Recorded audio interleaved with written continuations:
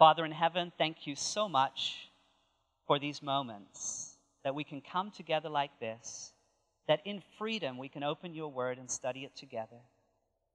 Father, I pray that you will bless your word this evening and that you will bless us. Lord, as we receive it, may it not just be a theoretical truth that we seek to understand with our minds, but may it be a beautiful, life-transforming truth that we embrace with our hearts. Lord, I pray for your Holy Spirit. Guide me. Touch my lips, Lord. Open our minds and hearts. Let us be receptive to all that you have to tell us. For we ask this in your beautiful name, in Jesus' name. Let everyone say, amen. Amen. Okay, Romans chapter 1, beginning in verse 1. And I'll just right away make a disclaimer here. We are gathered here this weekend to study the book of Romans. And as you understand, in 5 sermons, we are not going to be able to go through 16 chapters.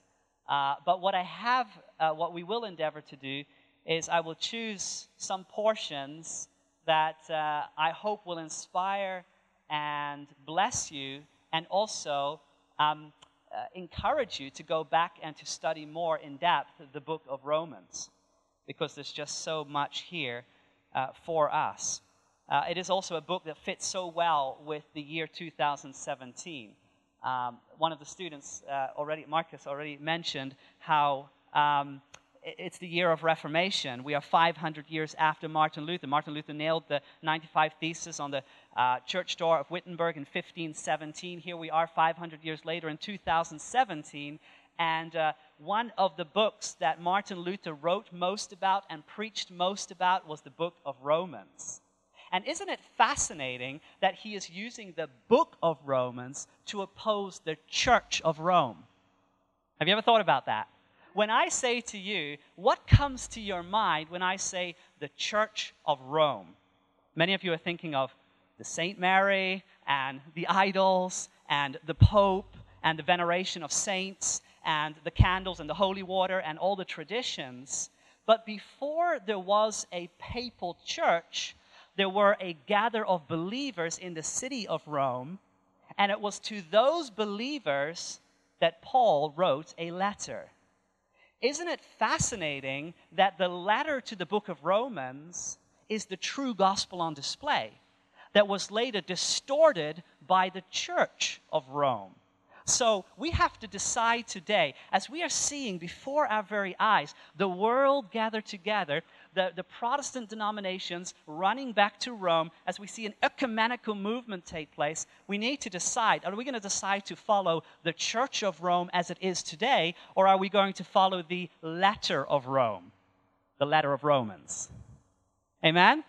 Because the letter of Romans opposes the present-day Church of Rome. The letter of Romans is the pure, undiluted, unchanged gospel of Jesus Christ. Amen? So let's study it together. Romans chapter 1, and beginning in verse 1. Paul, a bondservant of Jesus Christ, called to be an apostle, separated to the gospel of God.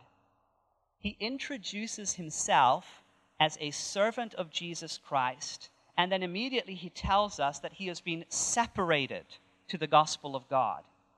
And if you've read the book of Acts, you will know that the way that Paul was separated, the way that he was called as an apostle, was a very dramatic turnaround in his life. He was on his way to the city of Damascus. He was on his way to persecute the Christians, and he met Jesus. He looked face to face into the face of Jesus, and he had a radical turnaround, and he became an apostle.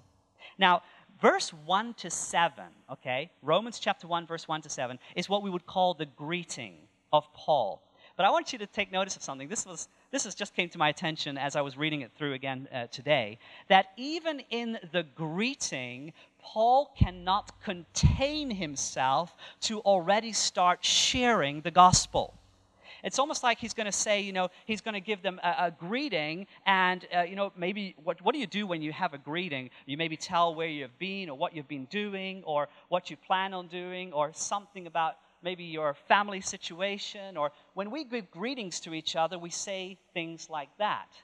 Paul is going to give a greeting, and then suddenly out of his mouth just comes the gospel already. Take notice of this, verse 2. He says, verse 1, Paul, a bondservant of Jesus Christ, called to be an apostle, separated to the gospel of God, which he promised before through his prophets in the Holy Scriptures, concerning his Son, Jesus Christ our Lord, who was born of the seed of David according to the flesh, and declared to be the Son of God with power according to the Spirit of holiness by the resurrection from the dead. Through him we have received grace and apostleship for obedience to the faith among all nations for his name, among whom you also are the called of Christ Jesus, to all who are in Rome, beloved of God, called to be saints. And it's almost like he has this moment of, oh yeah, what was I doing? Yeah, this was, by the way, the greeting. Oh yes, grace to you, peace from God our Father and the Lord Jesus Christ. So he just bursts out into a gospel declaration in his greeting to the believers in Rome. It's like you going, meeting your neighbor, and your neighbor says, yeah, it's a beautiful day, isn't it? And you say, yeah, it's a beautiful day. And there was another beautiful day 2,000 years ago when Jesus rose from the grave. He set us free from sin. And one day he's going to come back with great power. Oh, and have a nice day. You should try that. He cannot contain himself. He must share the good news. And when he's going to give his greeting to the believers in Rome, immediately out of his mouth comes the gospel of Jesus Christ. It is really, in a nutshell, the gospel, Jesus, how he came, what he did, and what we are called to be through his name. And then he follows in verse 8 to tell them about his desire to meet them in person. You see, Paul had at this point not set foot in the city of Rome. As a matter of fact, the book of Romans was written on Paul's third missionary journey when he was in the city of Corinth. Now, if you read the book of Acts, you will find out that Paul made 3 missionary journeys through Asia Minor, Turkey, what we now know as Turkey and Greece and such. But the 4th journey was not a voluntary journey. The 4th journey that he eventually did make to Rome was one in which he was a slave. He was actually on his way to be judged in the city of Rome. But at this point, he's still a free man. And at this point, he is expressing his desire to come to the city of Rome. You see, you need to know something about the city of Rome. It was the capital of the empire. The Roman Empire was very large. The city of Rome was the capital. Paul had a great gospel ambition. And he thought, if I can get the message of Jesus Christ to the capital, to this great metropolis, this great city, then from there it can spread into the highways and the byways of this empire. So he had a desire to go there. By the way, on my last message on Sunday, and I hope you stay to the very end, my last message is entitled Gospel Ambition. And we're going to look at how Paul was a man that had gospel ambition. He was not settling for anything less than seeing the gospel impact as many people as it possibly could through the humble means that he was able to bring by God's power, through God's power. So we'll look at that on Sunday, our very final message, gospel ambition. But already in the first chapter, you can see this ambition coming through. Paul wants to go to Rome. Look at this, verse 8.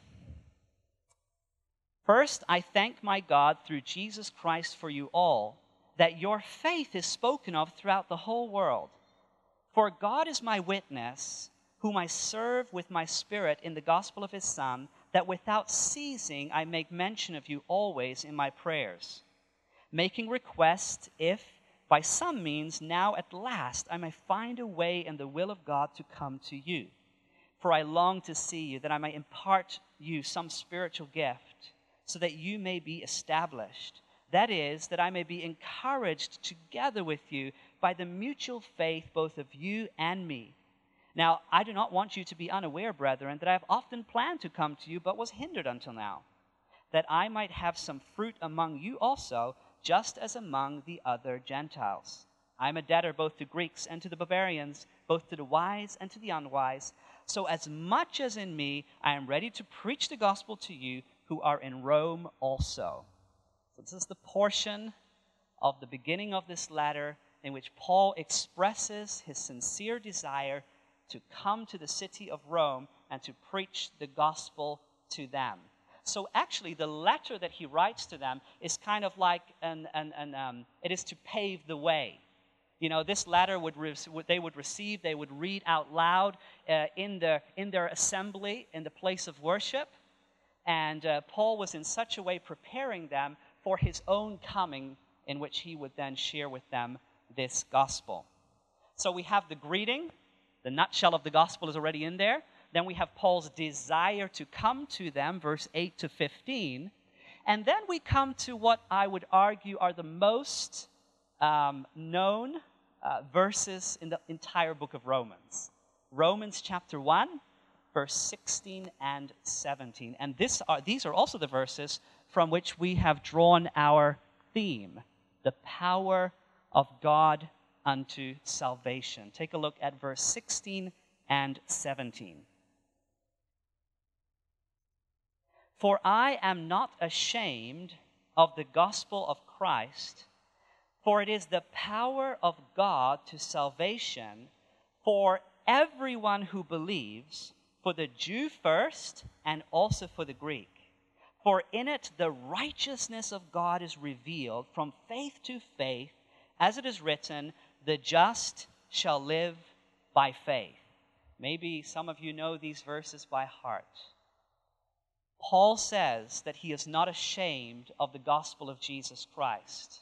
Now remember that the gospel of Jesus Christ was the story about a man called Jesus that claimed to be the Messiah, the Son of God, but was crucified by his own people, however, rose from the dead, and then sent out his followers to proclaim this good news, that he is alive and that he will one day come back. So you can imagine Paul traveling to these places where they've never heard this message before, and to then tell about a Jew. Now remember, in the Roman Empire, the Jewish nation was a little bit marginalized. They were kind of looked down on.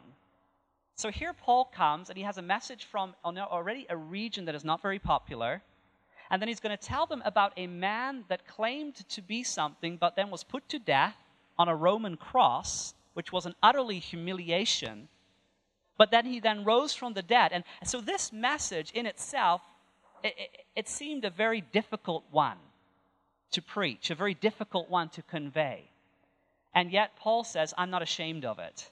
I am unashamed of this message because he knows something. He knows something that we all need to discover.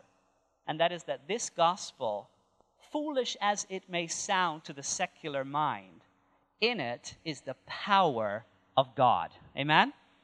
In it is the power of God. He says, I'm not ashamed of the gospel of Christ, for it is the power of God. It's not the power of man. And how sad it is that oftentimes we have made it the power of man when we go in our own strength to preach this gospel. This gospel does not have its origin in the human. It has its origin in God. It was God's plan, and it's God's power. And the power that comes from God leads to salvation, and it's for everyone, it says, for the Jew and also for the Greek. Verse 17 says, for in it, in the gospel, is the righteousness of God revealed. Another word for righteousness is character. The character of God is revealed in the gospel from faith to faith. As we experience the gospel, we are experiencing the character of God, and by beholding, we are becoming changed. Our faith is strengthened from faith to faith as we put our trust in His love and in His mercy and in His grace and in His power. We behold Him and we become changed from faith to faith. I love how it says that it's the power of God, because I think so many times in this world in which we are living, we are looking for strength in ourselves. How many times do we talk about, becoming better people and looking at strategies and means and unleashing the potential in us? And you look at all the self-help books of the world that talk how you can become richer and how you can become more healthy and how you can become a better leader. And you have 4 points to success and 5 points here and 7 points. And if you do this, you can become this. And in the midst of a world that is telling you that the power resides in you, the gospel message tells us that the power comes from God. Ultimately, there is no power in us. We receive power from above. So here again, the very core of the gospel message in verse 16 and 17. And now Paul makes a little bit of a transition. And the rest of the chapter, verses 18 till verse 32, is a description of humanity. Listen very carefully. A description of humanity that does not have the power of God in their lives. The book of Romans uses an extensive amount of words to portray the condition of humanity without God. And I believe there's a very, very important that it's very important that Paul does this. It's very important that we study and look into this, because we are not going to appreciate the gospel if we don't first realize the depth of sin and the utter hopelessness of mankind without a Savior. You may have heard this illustration before, but, think about someone that, goes to a beach on a beautiful day, and there's the sea, looks good, everything's fine, and this individual decides to step a little bit into the water, and the water is right up to his knees, and he's just enjoying his day. And suddenly someone comes up to him, grabs him by the arm, and pulls him out of the water and says, "I saved you." The individual that is pulled out of the water is going to look at the other person as if he's crazy. I did not need salvation. I was doing fine. I didn't need saving. But if you went for a swim and you found yourself being pulled out into the ocean, and suddenly waves are crashing on you, and you're getting water, you're swallowing water, and you're going under, and you're just struggling to keep above the water. And to make things even more dramatic, there's a shark that is circling around you, and he's getting closer and closer. Just use your imagination. And then you're looking like, what can I do? And suddenly in the distance, you see a boat, and it's coming closer and closer. And just before the shark takes a bite at you, there's a strong arm of a guy, and he pulls you out of the water into the boat, and he says, "I saved you." You're going to be thankful to that person for the rest of your life. Now, what's the difference? The difference is that you were aware of your need. We can tell people forever that God saves them, that Jesus saves them, and it's not going to mean much to them until they understand the depth of sin and they understand the human condition as it is portrayed in Scripture. And that's why the book of Romans uses an extensive amount of words and descriptions and scenarios to picture to us where we are without God. How utter helpless we are if we don't have Him in our lives. How our power means nothing. We are drowning in an ocean of sin, and we are about to be devoured by the enemy. And it's only then that we start appreciating salvation when it comes to us.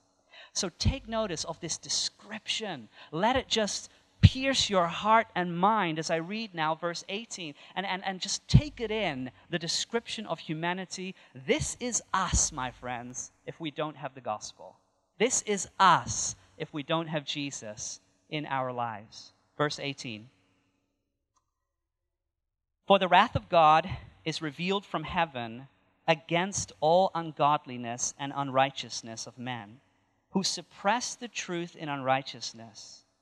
Because what may be known of God is manifest in them, for God has shown it to them.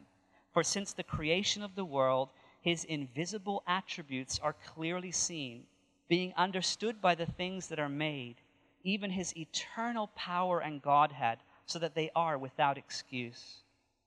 Because although they knew God, they did not glorify him as God, nor were thankful, but became futile in their thoughts, and their foolish hearts were darkened. Professing to be wise, they became fools, and changed the glory of the incorruptible God into an image made like corruptible man, and birds and four-footed animals and creeping things. Verse 24, therefore God also gave them up to uncleanliness in the lusts of their hearts, to dishonor their bodies among themselves. And I'm going to stop right here. I'm going to read verse 25, our key verse, in just a moment. But you get already a feel for where Paul is heading. Paul is saying, okay, people have turned away from their maker. They have turned away from the Creator. And instead of allowing the Creator to make known to them his will, they are now devising in their own minds how they want to live. And this is catastrophic.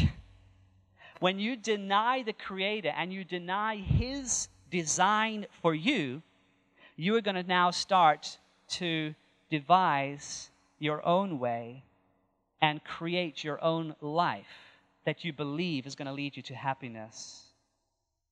Now, verse 25. This is our key verse, and I believe it's so relevant and powerful for the day and age in which we are living. Verse 25 says, it's talking about those that do not want to know him. It says, they have, or who exchanged the truth of God for the lie, and worshipped and served the creature rather than the Creator, who is blessed forever. Amen. Let me read it one more time. Who exchanged the truth of God for the lie, and worshipped and served the creature rather than the Creator, who is blessed forever. Amen.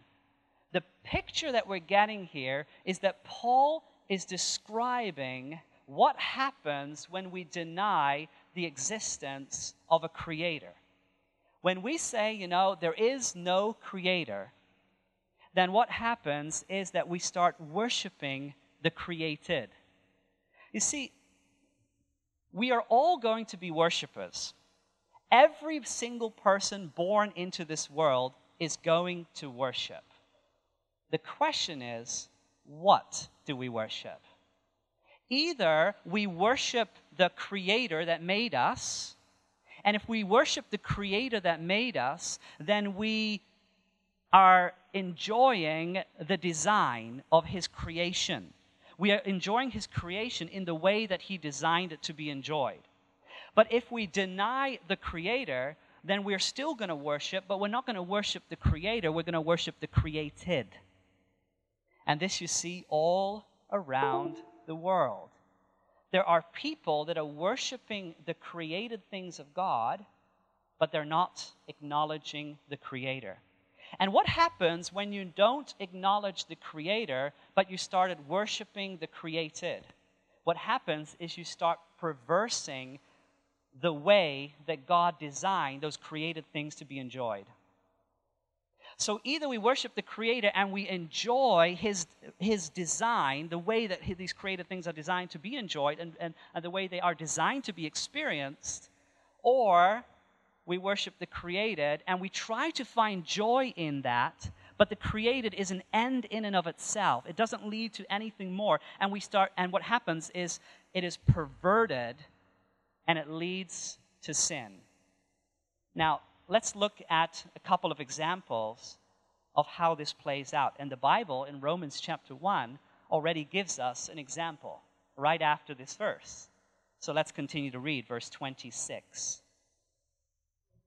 Romans chapter 1 and verse 26. For this reason, God gave them up to vile passions. For even their women exchanged the natural use for that what is against nature. Likewise also the man, leaving the natural use of the woman, burnt in their lust for one another, men with men committing what is shameful and receiving in themselves the penalty of their error which was due. And even as they did not like to retain God in their knowledge, God gave them over to a debased mind to do those things that are not befitting. You see, my friends, God, the Creator, has given mankind a gift, and it's a gift that is designed to be enjoyed in the communion, in the marriage of a man and a woman, and that gift is sex, sexuality, right? And what happens here, what we're reading here in Romans chapter 1, is either we can worship the Creator and we can enjoy His design in the context in which He has designed it to be enjoyed and experienced, or we can say, I don't want the Creator, but we still worship the created, and then it becomes a perversion. That's exactly what Paul is describing here in Romans chapter 1. Now, we live in a world today that is absolutely perverted when it comes to sex. I mean, it's just something that you see all around us. It is a ferocious attack of the enemy where we no longer take the design of God, but we want to experience this in all kinds of other ways. And you know how this starts? This starts with a distortion of genders. Now, you know, the Bible, from the very beginning in Genesis chapter 1, gives us a picture of God creating the man, Adam, and then He creates the woman, Eve. And in a sense, He conducted that very first wedding, that marriage. Marriage is something that we find in Scripture between a man and a woman. Marriage is a beautiful, beautiful, created design of God. But when we deny the Creator, but we still want we want the gift, but without the giver of the gift, what happens to the gift is perverted. What we see in our world today in society is that they're seeking to change the very ways of God, to pervert the truths that come from Scripture. I mean, we're seeing it not only happening in society, we're sadly also seeing it happen in the church. And this is not only when it comes to sexuality, comes in so many different forms. You know, God has shown us in Scripture what it means to be a godly man, a godly husband, a godly father. The Bible talks about what it means to be a godly wife, a godly mother. But these pictures that we have from Scripture are again under attack, ferocious attack in our society today, where children are growing up not understanding their call to be a man or to be a woman, the identity that God has given us from the very beginning. I just read the other day that in Sweden, they are now experimenting with new preschools, so kindergartens, where they have removed every gender distinction. In other words, they don't, and I read the article and I was just amazed at what I read, because what they said is they no longer address the child as him or her. They are it. All of them are it. No longer him or her. They encourage, the boys to play with dolls, and they encourage the girls to play with cars. And there's nothing wrong in and of itself with that. But the problem here is that there's a continual attack on what we would consider the natural. There is a continual attack on gender distinction.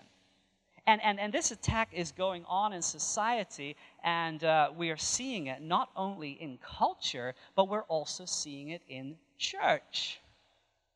The Bible has given clear roles to what a man should be like, what a woman should be like, how the two are to complement each other in church life. When we remove those distinctions and we start messing up in the name of equality, we are actually removing the design of God, and still we're seeking to enjoy His creation, but it is now a perverted creation. Romans chapter 1, verse 25 says, who has exchanged God for a lie? It's a lie, my friends. A boy is created to be a boy. A girl is created to be a girl. It's a lie. And people are buying the lie. The transgender movement is aggressive. The homosexuality movement is aggressive. And we're finding it getting inroads into God's church. And I want to say this with compassion, because I know that many are the victim of these things. And I don't want to be harsh, but I do want to be faithful to Scripture. Amen? I want to be faithful to Scripture, because Scripture tells me that if these gender distinctions are removed, then what we have done is we have started to worship the created instead of worshiping the Creator. And God's design can only be fully enjoyed when we follow the designer, when we follow the one that has given this to us. You know, the family, in many ways, are the building blocks of the church. Think about it. What happens in the family happens in the church. It's like you have a little family here, and a little family here, and a little family here, and a little family here, and those families together make up the church. Also, those families together make up society. So if the devil is going to destroy God's church, if the devil is going to destroy the society, what is he going to aim on? The family. You know, it just pains my heart to see that in the age in which we are living, and the age in which my children have to grow up, is a world where there is just this ferocious, masterly crafted attack on the family. I mean, to just destroy anything, any trace of the image of God on the family from the beginning. It is the most masterfully created attack at this moment that we are experiencing. You know, and we, as Seventh-day Adventists, we talk about the Sabbath, and of course we know that in the end days, you know, the Sabbath is going to be a great issue, and it's something that was given in Eden, and mankind is seeking to change that day of worship, and has changed that day of worship. But you know, even though that is a big thing, we see something else that goes all the way back to Eden. It's marriage. It's the family. And God is attacking the family. Satan is attacking the family. God is defending the family right here, but there is an attack on the family. And our responsibility, I believe, as Bible-believing Christians, is to come back to the Word and say, here I stand. Here I stand. I mean, the Reformation needs to continue. And the Reformation must continue as I come back to Scripture and I say, I don't want to exchange the truth of God for a lie. I don't want to end up worshiping the created. I want to worship the Creator. Do you know that when you worship the created and you seek to get your pleasure out of the things that God has given without God, then you will always, listen very carefully, you will always be on a surface level of joy. Because only those things, if they're enjoyed in the context that they're not an end in and of themselves, if you enjoy them in the context that they always point to something bigger and greater, and that is the Creator, then you will enjoy those things in the way that they were designed to be enjoyed. And that joy goes far, far, far beyond anything that we can imagine. Amen? And this principle of Romans 1:25, it can be applied to so many things. You know, physical exercise is a blessing. You know, to work is a blessing. To work with your hands, you know, the Bible says, whatever thy hand findeth to do with all thy might. You know, to work, to have physical labor, to have, you know, to exercise the body is a great blessing. But it's only a blessing when we understand that our bodies are a temple of the Holy Spirit, and that we have been given them by God, and that God is to be glorified through our bodies. If we detach the Creator from our bodily, you know, experience of working out or sports or whatever, you know what becomes? You know what happens? We start worshiping the body. We start idolizing the body. And what happens? You look at competitive sports. Competitive sports have separated the maker, the creator, from the created. And what happens? It becomes full of pride and full of selfishness. You can apply so many things to Romans chapter 1, verse 25. Think about food. Is food a blessing? Amen. You can say amen. Food is a blessing if we thank the giver of the food. If we thank the giver of the food and we enjoy the food the way that he designed it to be enjoyed. But again, if we separate the creator from the created and we seek to enjoy the created separate from the creator, what we find, what we come to is a perversion of appetite leading to sickness and death. This can be applied in so many areas. Think about relationships. Are relationships a blessing? If they are a relationship that is God ordained, yes. God has given us a gift of friendships. He's given us a gift of relationships. But if those relationships are an end in and of themselves and they don't lead to a creator, then they become again an idol. You know, that boyfriend, that girlfriend, if he or she does not know God and you are pursuing a relationship with her or him, you are pursuing an idol. But if the creator is in it, it can be the most beautiful thing ever. Are you with me? He's so silent. Amen. Romans 1:25, what a verse, what an experience. Let's read the rest of the chapter though. Because Romans 1:25, if we experience pursuing the creature rather than the creator, then the outcome is made known in this chapter. It's just one example that is given regarding sexuality, but it continues there. We can read in verse 29, it says, being filled with all unrighteousness, sexual immorality, wickedness, covetousness, maliciousness, full of envy, murder, strife, deceit, evil-mindedness. They are whisperers, backbiters, haters of God, violent, proud, boasters, inventors of evil things, disobedient to parents, undiscerning, untrustworthy, unloving, unforgiving, unmerciful, who knowing the righteous judgment of God, that those who practice such things are deserving of death, not only do the same, but also approve of those who practice them. Paul is giving us here, under the inspiration of God, the outcome of a life detached from its maker. This is what life looks like. This is what life looks like when the creator is not part of your story. This is what life looks like when the power is not coming through the gospel.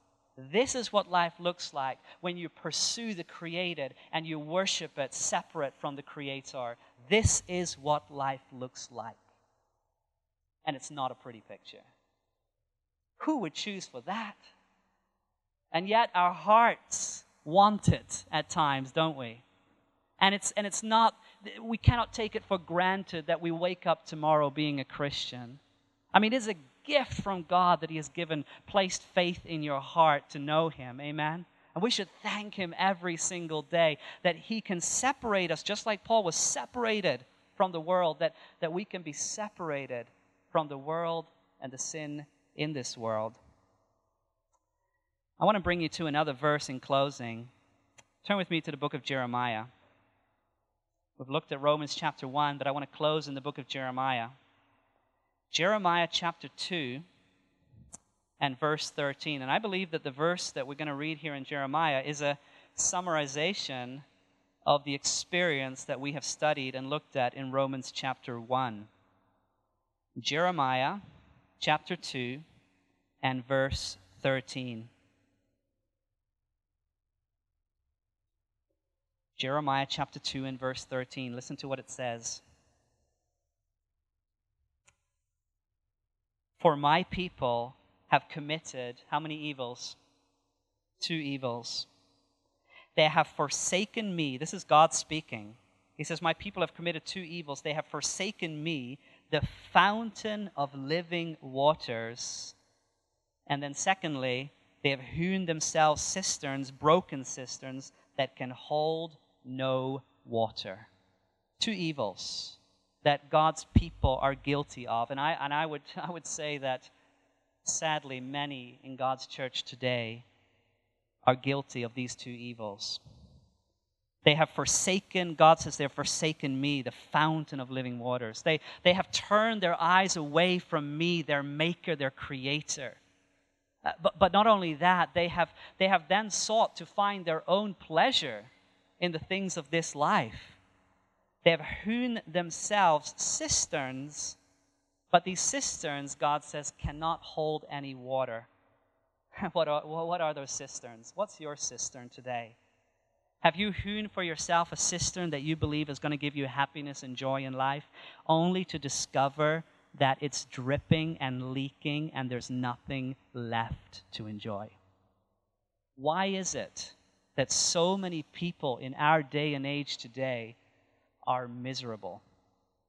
Why is it that so many people always need some new high or hype, some new adrenaline burst? Because they're looking for purpose and meaning in a cistern that they have hewn out for themselves, but it cannot contain the living water because it's their own creation. They are worshiping the created rather than the creator. It's leaking. But if we want to experience God's joy, if we want to experience the power of salvation, then let us come to the source of that power. Let us connect ourselves with the living God, the Creator God that made us and that designed us to live according to His way. And when we connect ourselves with our Maker, then all the creation is at our disposal to be enjoyed in the way that He designed it to be enjoyed. When you are connected with the Maker and you have the guide of life, the Word of God, you can experience marriage, you can experience food, you can experience work, you can experience all these beautiful gifts from God in the way that He designed it to be experienced. And you will find true joy, true purpose, and not a surface level of joy, but a deep joy that words cannot express. That's what God wants for us. Why would we be satisfied with less? You know, a couple of weeks ago, I was traveling to Malaysia, and I was going to do a week-long lecture series in Malaysia, actually also on the book of Romans. After that, I traveled on to Australia for some more meetings there in Melbourne. It was a time where I was a couple of weeks away from my family, 2.5 weeks. That was the longest time I've ever been away from my wife. I now have 2 children. Elias is 3 years old. Enoch is 9 months old. It was hard. I already was dreading the moment that I had to leave them. But anyway, I knew that God was calling me for this trip. And so I was trying to make the best out of it, but already on the flight towards Malaysia, every kilometer that I'm getting further away from my family, I say, 2.5 weeks, Lord, this is going to be really difficult. Eventually, I landed in Kuala Lumpur, the capital of Malaysia. I was just very, very tired. I was thinking about my family. I'm never really a good sleeper on planes, and you know, for the last 15 years as an international evangelist, I've traveled all over this globe, but I sleep very bad in planes. I can hardly sleep anything. And I've never flown in business class or first class. Never. I always fly, in economy class. And so sometimes, every time, when you know how it is, you walk, they make you walk through that area. You're going to sit in economy class, but they make you see those seats. Like, why do they do that? That's torture in and of itself. So you're like, oh, I can't lay down there. And so you get to see it, but you can never experience it. And so I'm tired, and I've arrived. These are the kind of moments that you look like your passport picture, just worn out. And here I am, and I'm going to get into the car, and the guy has come to pick me up, and I don't know who he is, never met him before. I'm very tired, haven't slept for many, many hours. I had a layover in Abu Dhabi, so I'm just exhausted. And I thought, maybe I'll get a little bit of sleep in the car. And the moment I sit down in the car, the first thing that he says, as he closes the door, he says, "It's testimony time." And I'm like, I've always enjoyed testimonies, but right now, I just admit, I don't want to hear any testimonies. I just want to sleep. But he says, it's testimony time. And he says, okay, I'll start, he says.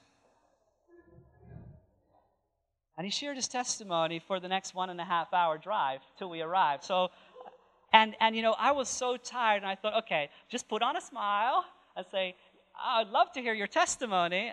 And he starts sharing, and in the beginning, I was really tired, but he's only like a couple of minutes into his testimony, and I'm sitting like right straight up in my seat, and I'm listening to every single word that comes from this young man. Suddenly, I was just like quickened to life. And this young man, he starts explaining, and he says, I've been a drug addict. He was about my age, probably 35, 37, something like that. He says, I've been a drug addict for the last decade. I've been living a homosexual lifestyle for the last decade. Multiple partners. He has just been living in the dirt and mire of sin, wallowing around in it. He has been hurt. He has been multiple times. He came to a point where he just wanted to end his life. And he's explaining to me, and he has tattoos all over. I was a little bit shocked when he said, like, I'm picking you up. I was like, I don't know. But he knew my name, and so I said, Lord, I hope this is right. So I got into the car. But it was right. The guy had tattoos all over the place. He lived this life, just the most wildest experience you can imagine. And but then he says, and there's just tears in his eyes, and he says, but Jesus saved me. Jesus saved me. He pulled me out of that life, and he set me free. And he started explaining with tears in his eyes the experience, the joy of the cross, and the joy of salvation, and the joy of the Christian walk. And as I listened to him, fully quickened, I thought, what I am going to preach this entire week, I have now seen with my own eyes. Because, my friends, the book of Romans is not some theoretical truth that you just receive from a book. It is an experience that touches the heart. Amen? It is a deep experience that is life-transforming. I mean, what I have given my life to is not some other teaching like any other teaching that we receive in high school or college or university. I'm not interested in a book with good ideas. I'm interested in a gospel that is the power of God. I'm interested in a gospel that has the power to transform those that have fallen the deepest into sin. Hebrews 7:25 says that he is able to save to the uttermost those that come to him. And when we start seeing that, my friends, we realize the power of the gospel, the power to set us free, and the power to lead us back, not to the created, but to the Creator, and to experience all the creation in the way that the Creator designed it to be experienced. So how many of you want to say tonight, that's the God I want to be part of following? I want to follow that God. I want to be part of His kingdom. He is my Creator. And I want to enjoy all of creation in the way He designed it to be enjoyed. How many of you say, yes, that's me? Praise the Lord. Praise the Lord. I look forward to our continual journey in some of the chapters of the book of Romans. But tonight, I pray that as we have started together here, that you will have a heart that yearns for the power of the gospel, that you will have a heart that yearns to live according to your Creator and the way He designed you to be. Amen. This media was brought to you by Audioverse, a website dedicated to spreading God's Word through free sermon audio and much more. If you would like to know more about Audioverse, or if you would like to listen to more sermons, please visit www.audioverse.org.